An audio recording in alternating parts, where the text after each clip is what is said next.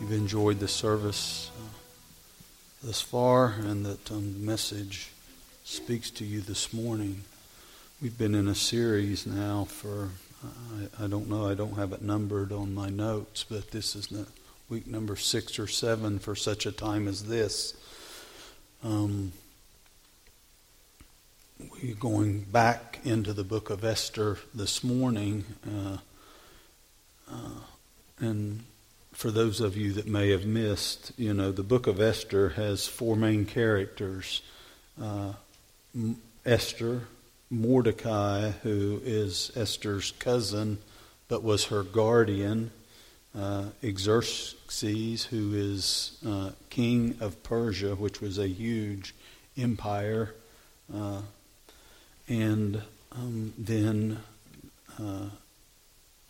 Haman, who is a governor for Xerxes over this a certain partial of the empire. Xerxes is a very powerful king, and he has this series of parties, and people come from, if you understand geography, they were from the Atlantic Ocean clear over to India. The vastness of the empire was just huge, and he has these parties for all these people to come in, and then he divorces the queen because she refuses to dance for him at some drunken bash, is the big and the small of it.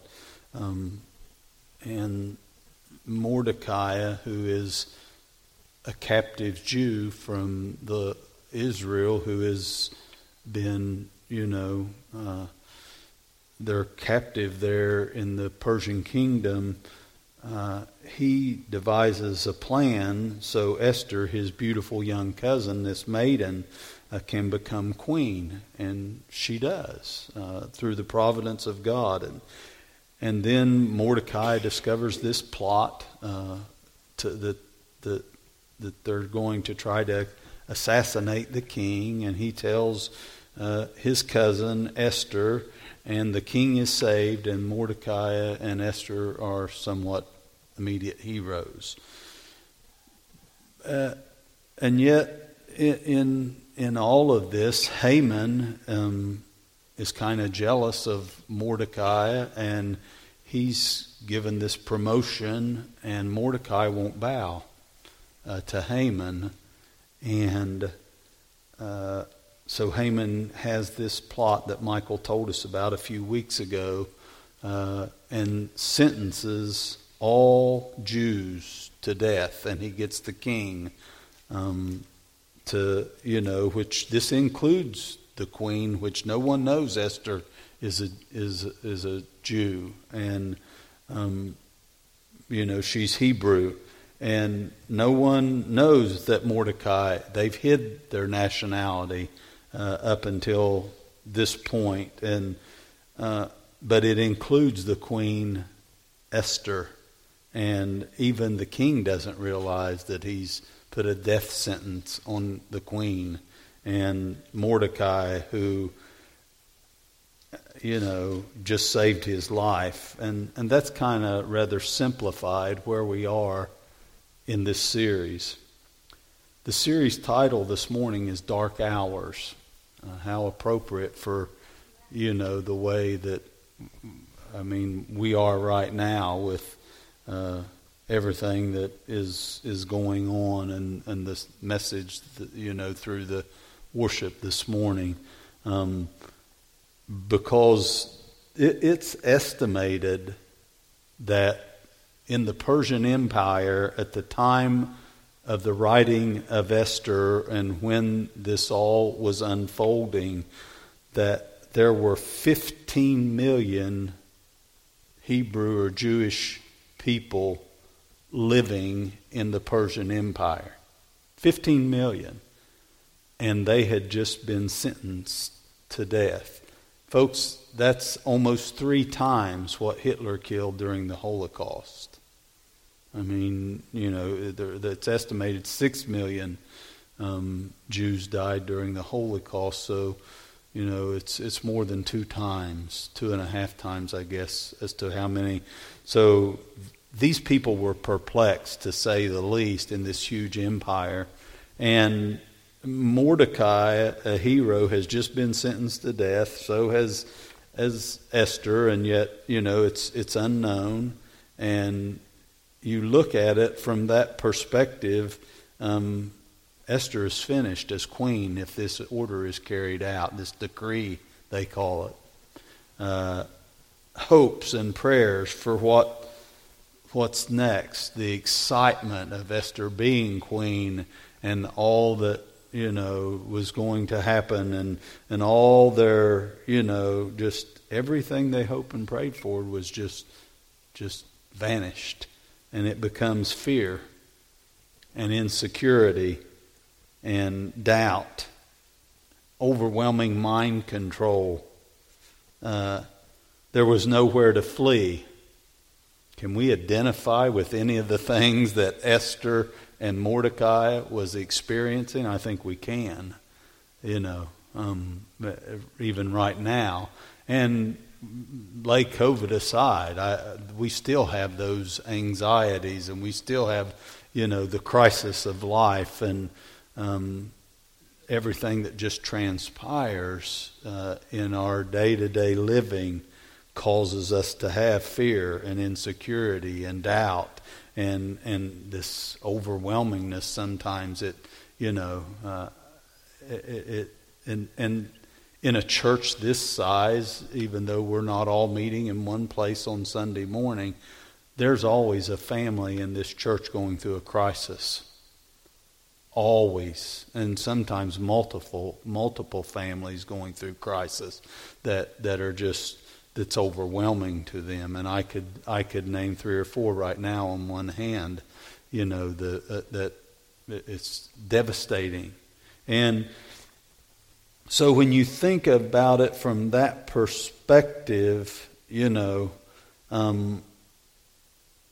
nowhere to flee, fasting and mourning and sackcloth and ashes, one man stood in the gap, and that was Mordecai. If I wish we could read, and I hope you're reading. You've went home. It's only 4 or 5 chapters and 8 or 10 pages. I hope you go and read it.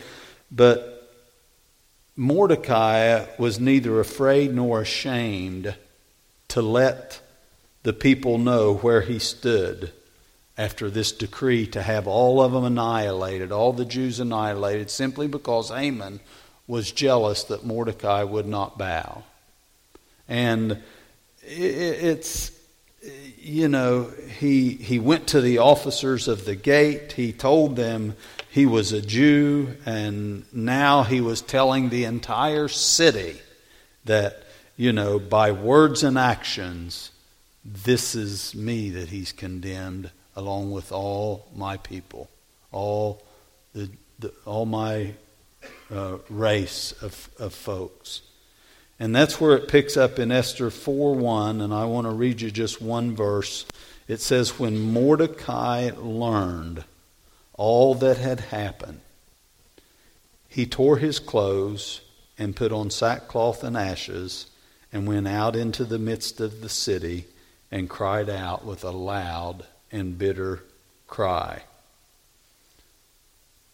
In dark times, Christians must stand, they must kneel, and they must cry out.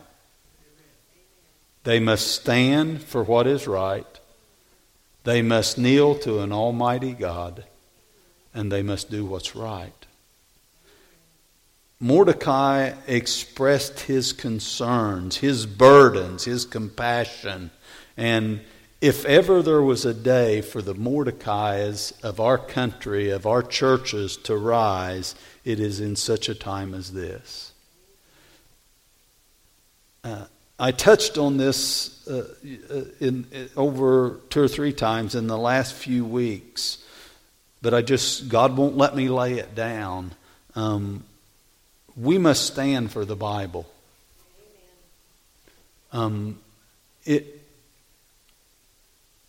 I don't know what word to even use to describe my feelings, but I'm troubled that churches and pastors and Christians do not honor God's Word as the infallible, inerrant, and absolute truth throughout our country and in this land. And I'm not talking about unsaved. I'm talking about Christian that say I'm a Christian that do not honor the Bible as the infallible, inerrant Word of God. It's time that we stand and preach the truth that this is God's Word. It is without error, and what it says we are to live by, and not to try to confuse people, water it down, and compromise the truth about sin, about life, and about things that are right and the moral standards that are upheld by this Bible. It is the law that our law should be based on. And the foundational problem in our country is our churches. It's the preaching from the pulpits that this is not the truth, and they find a way around it. They loophole items and preach that they're not sin, that it's all right to live a certain way, it's all right to do certain things, it's all right to do this, this, and this, when in fact God's Word says otherwise. And it's the foundational problem in our churches and in our worlds. Christians need to read this Bible for themselves. They need to quote it, they need to teach it to their children if we ever expect our nation to get better. It's just that simple. It is just that simple. And someone has once said, and I repeat it often, all that is required for evil to triumph is good men to do nothing. And the nothing that I'm talking about is simple. You do nothing when you don't read this Bible and know it for yourself, and quit listening to these Casper Milquetoast, mollycoddling preachers. It's pitiful. It's pitiful. Folks ought to leave the churches they're in by the masses and go somewhere where the truth is preached. And I make no apologies for it. It's just terrible. Christians can't be neutral when human life is at stake. And Mordecai was not neutral. He stood up, he went out into the city, he told them, "This is me that has been condemned to death," and he cried out and put on sackcloth and ashes.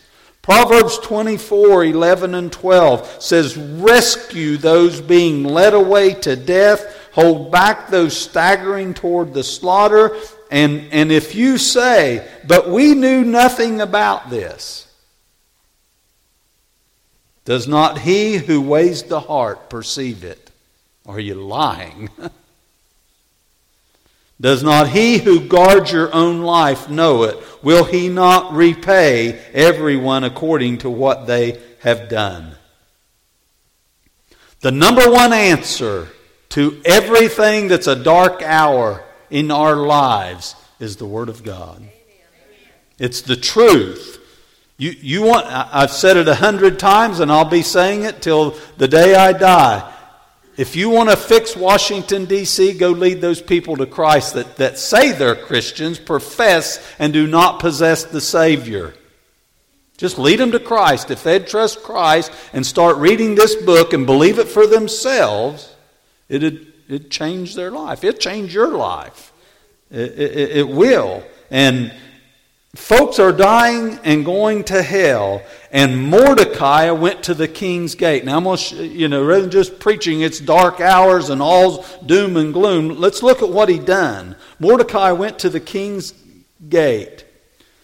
And that was as close as he could go to the king. And when you think about that, thank God we can go to the throne room. He couldn't get to the king. You can go to the king. And if we expect anything to be righted in our lives, in our families, it better begin with prayer. And it better begin with someone on their knees that is standing for the truth. And whether it's for the lost, whether it's for your burdens, whether it's for your concerns, whether it's a crisis that we're going through as a country or as a family, or whether it's the consequences of sin, all of that can be fixed through prayer. And it maybe it's bad decisions. That comes with repentance, with confession through prayer. And that's what Mordecai done. He went to God in prayer. He turned it over to someone other than himself because he was now destined to die. Hebrews 4:14 and 15 and 16. I won't read all the verses, but it tells us as Christians to come boldly to the throne of grace to find help in the time of need. And Mordecai couldn't get to the king, and yet we can go to our king with any problem. None are too small, none are too large. And there is always a burden that we carry for the lost, that we should be praying for those folks that are in need of a Savior. And even though he couldn't get to the king, he shows his concern by sackcloth and ashes. I wish I had time to tell you what that really meant, but it was simply he took his clothes off and put on a burlap bag and smeared ashes all over himself. And that meant that he was repentant and mourning and crying out. Would be to God that Christians would be repentant. That we could get some of these folks that don't speak the truth from the Word of God to turn from their compromise and be repentant and in mourning for our country, and that we would be crying out. Would be to God we see repentance and mourning and crying out in America. I just find it unbelievable that the majority of Christians never read their Bible. I find that it's just unbelievable to me. And I'm not trying to embarrass anybody, but I'm talking about don't know where it is, never read it on their phone, they have no devotion, they have no understanding. They solely rely upon somebody standing in a pulpit to feed me, like little birds receiving a worm. Feed me, feed me, feed me. And then when that is compromised from the pulpit, they don't have a clue that what they're saying and doing is wrong.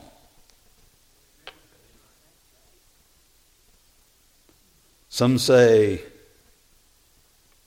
we need revival. Yes, we do. But a spare tire religion, get my tars and tires corrected. But a spare tire religion where the people only come to God in prayer, only go to God's Word during time of crisis, is not revival.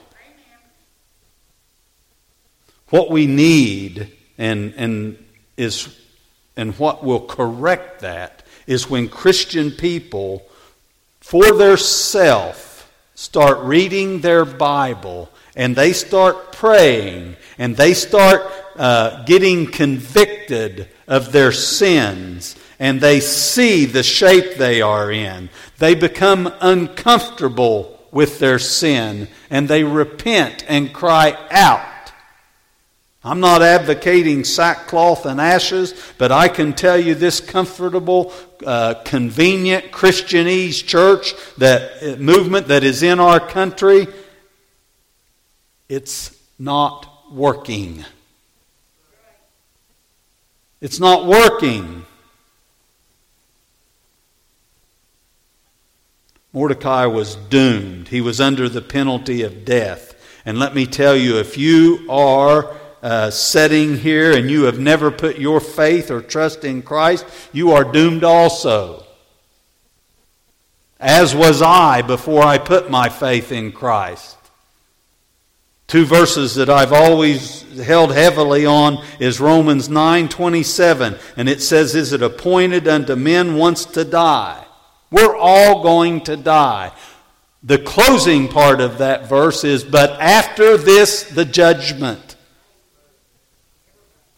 And if you want to go and look what that looks like, Revelation 20 verse 14 says, "And death and hell were cast into the lake of fire. This is the second death." We've watered that down because nobody will preach on hell anymore. Nobody will tell the truth. They want you to believe there is some purgatory or some in-between place that you can be bought or prayed out of. That is a lie from hell and the devil that spawned it. It's not true. You don't find it in God's Word. I challenge you to prove it. If you are sitting here or you are listening and under the sound of my voice online, not a follower, not saved, don't know your eternal destination, you've never put your trust, the Bible says you are condemned already. Condemned already. The only hope that any of us have to escape hell is Jesus Christ and Him alone. His death on the cross, and simply putting your faith and trust in His death as payment for your sin. And then you can know that you can escape hell and you have eternal life. It is the only hope that our country has. It's the only hope that our world has. It is the only hope that our communities have. Is trusting Christ as their personal Savior and putting their faith in Him, and then reading and studying and teaching this book. That's when we'll see revival, is when we get Christian people that'll read their Bible, convicted of their sin, repent as Mordecai did, and go to God in prayer and confess. It's what he was doing. Christians need to be convicted of their sin and start telling the story of Christ. You can work beside folks for years and never know they're a Christian because they don't tell you. Whether ashamed or unconcerned, they just don't say. Why? Because they don't see the urgency of reaching the lost with the gospel. The lost with the gospel. We're all guilty. I'm guilty. We fail to see the urgency. And yet, if any time, there's a time now to see urgency. You never know. I lost a guy this week who was my best friend in high school. We stayed at each other's house. Healthy as a lark, or healthy as a horse. And 3 days later, gone. You never know. I had another friend a few years ago, healthy as a horse, we thought. Went to Walmart and never went home. There's an urgency and a need for us to be Christian and spread the gospel.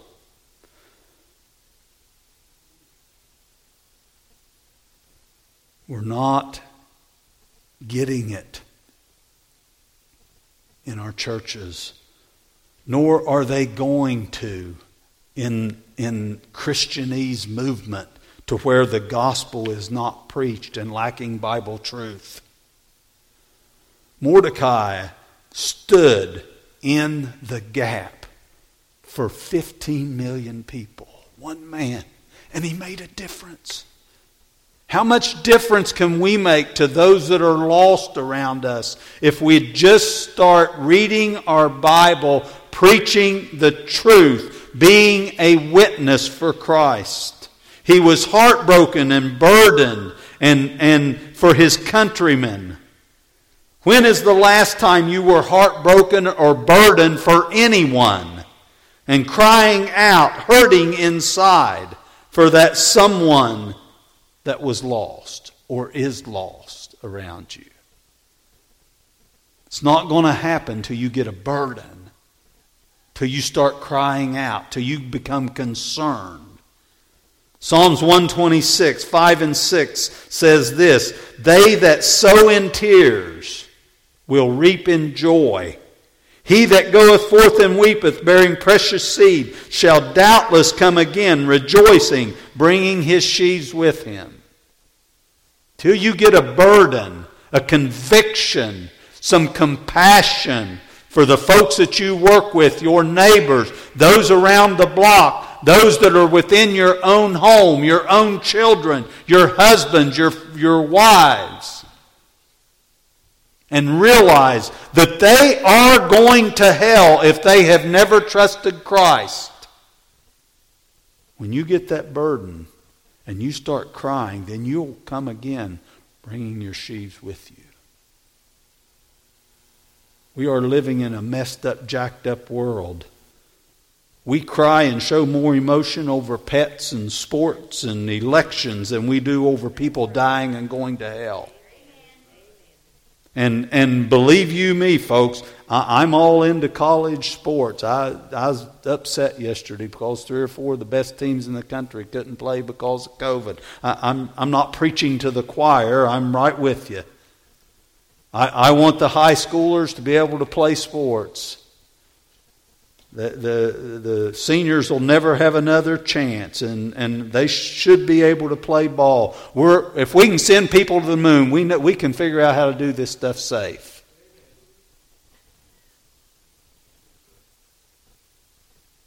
You lose a pet, and we've lost a member of our family. My goodness, I even whine about wearing a mask. I can't breathe with the stupid thing on.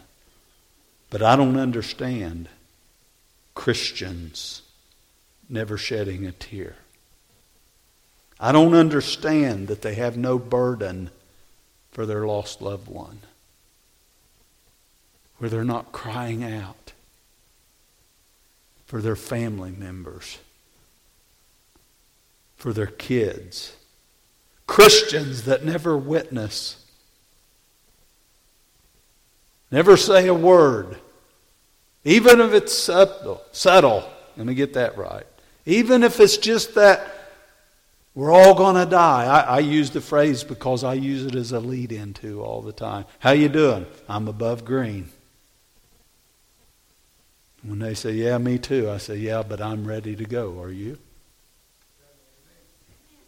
That's witnessing, folks. That's a way to just get something out and start a conversation.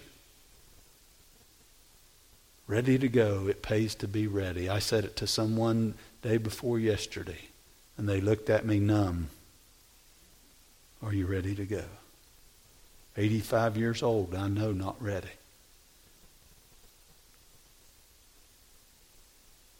I don't understand.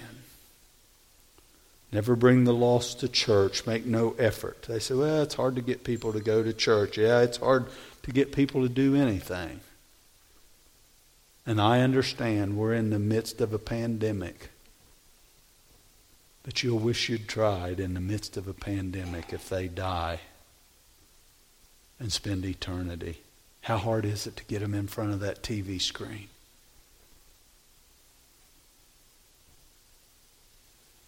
Turn it on Sunday morning. Listen to Dr. Stanley or Cal Ray.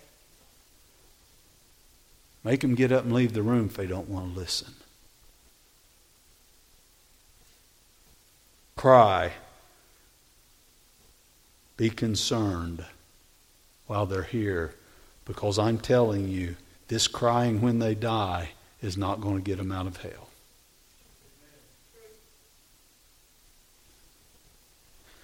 Mordecai's crying out got the queen's attention. His sackcloth and ashes was evidently an embarrassment to Esther. His mourning, his repentance, his hiding his nationality was over. Hiding his faith was over. He realized his pitiful condition. He reprioritized his life. Death was coming, and he was sure.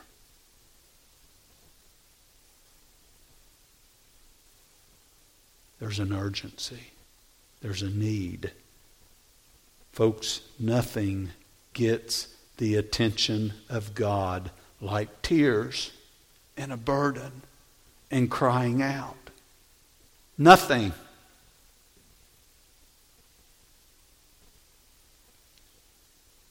Nothing will get the attention of your unsaved family members like you crying for them and pleading with them to trust Christ before it's too late. My heart breaks. Michael alluded to it this morning. Our ministry has changed. Unbelievable. Over 200 and some kids used to sit in a room, and we'd feed them donuts every week. And now, if he's lucky, he'll have 5 or 10 on a Zoom meeting. Their lives are standing in the balances. Some of you are here this morning in this room because of that ministry. The enemy knows what he's doing. But God is on a throne. He knows what he's doing also.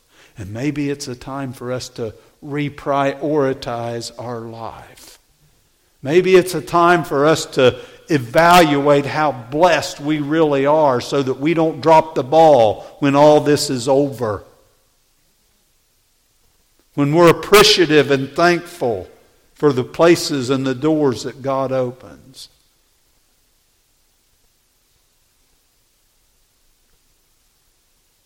Yeah, we're doing the virtual stuff and the devil might be winning, but God's already won the war. But maybe it's a test and a trial to see where we're really at in the war. To see where our faith is during this time. To let us evaluate how we really are repentant, convicted during our dark hour. I can only hope and pray that when all this mess is over, that heaven opens up and Christians realize the need to get the gospel into our schools, our communities, our homes. They understand the freedom that we had.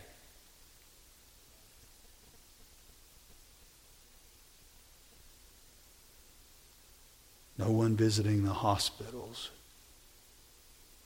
received a call this week. Folks asking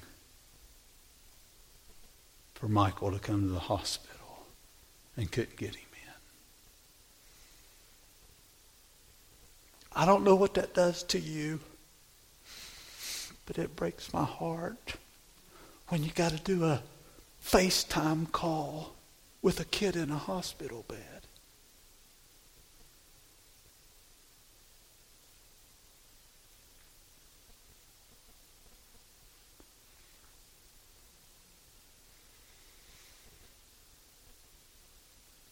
The harvest is truly plenteous. It's plentiful. But the laborers are few.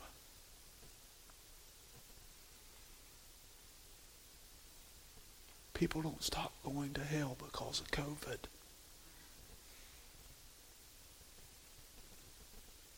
Little kids don't stop going hungry because of COVID. Let's stand.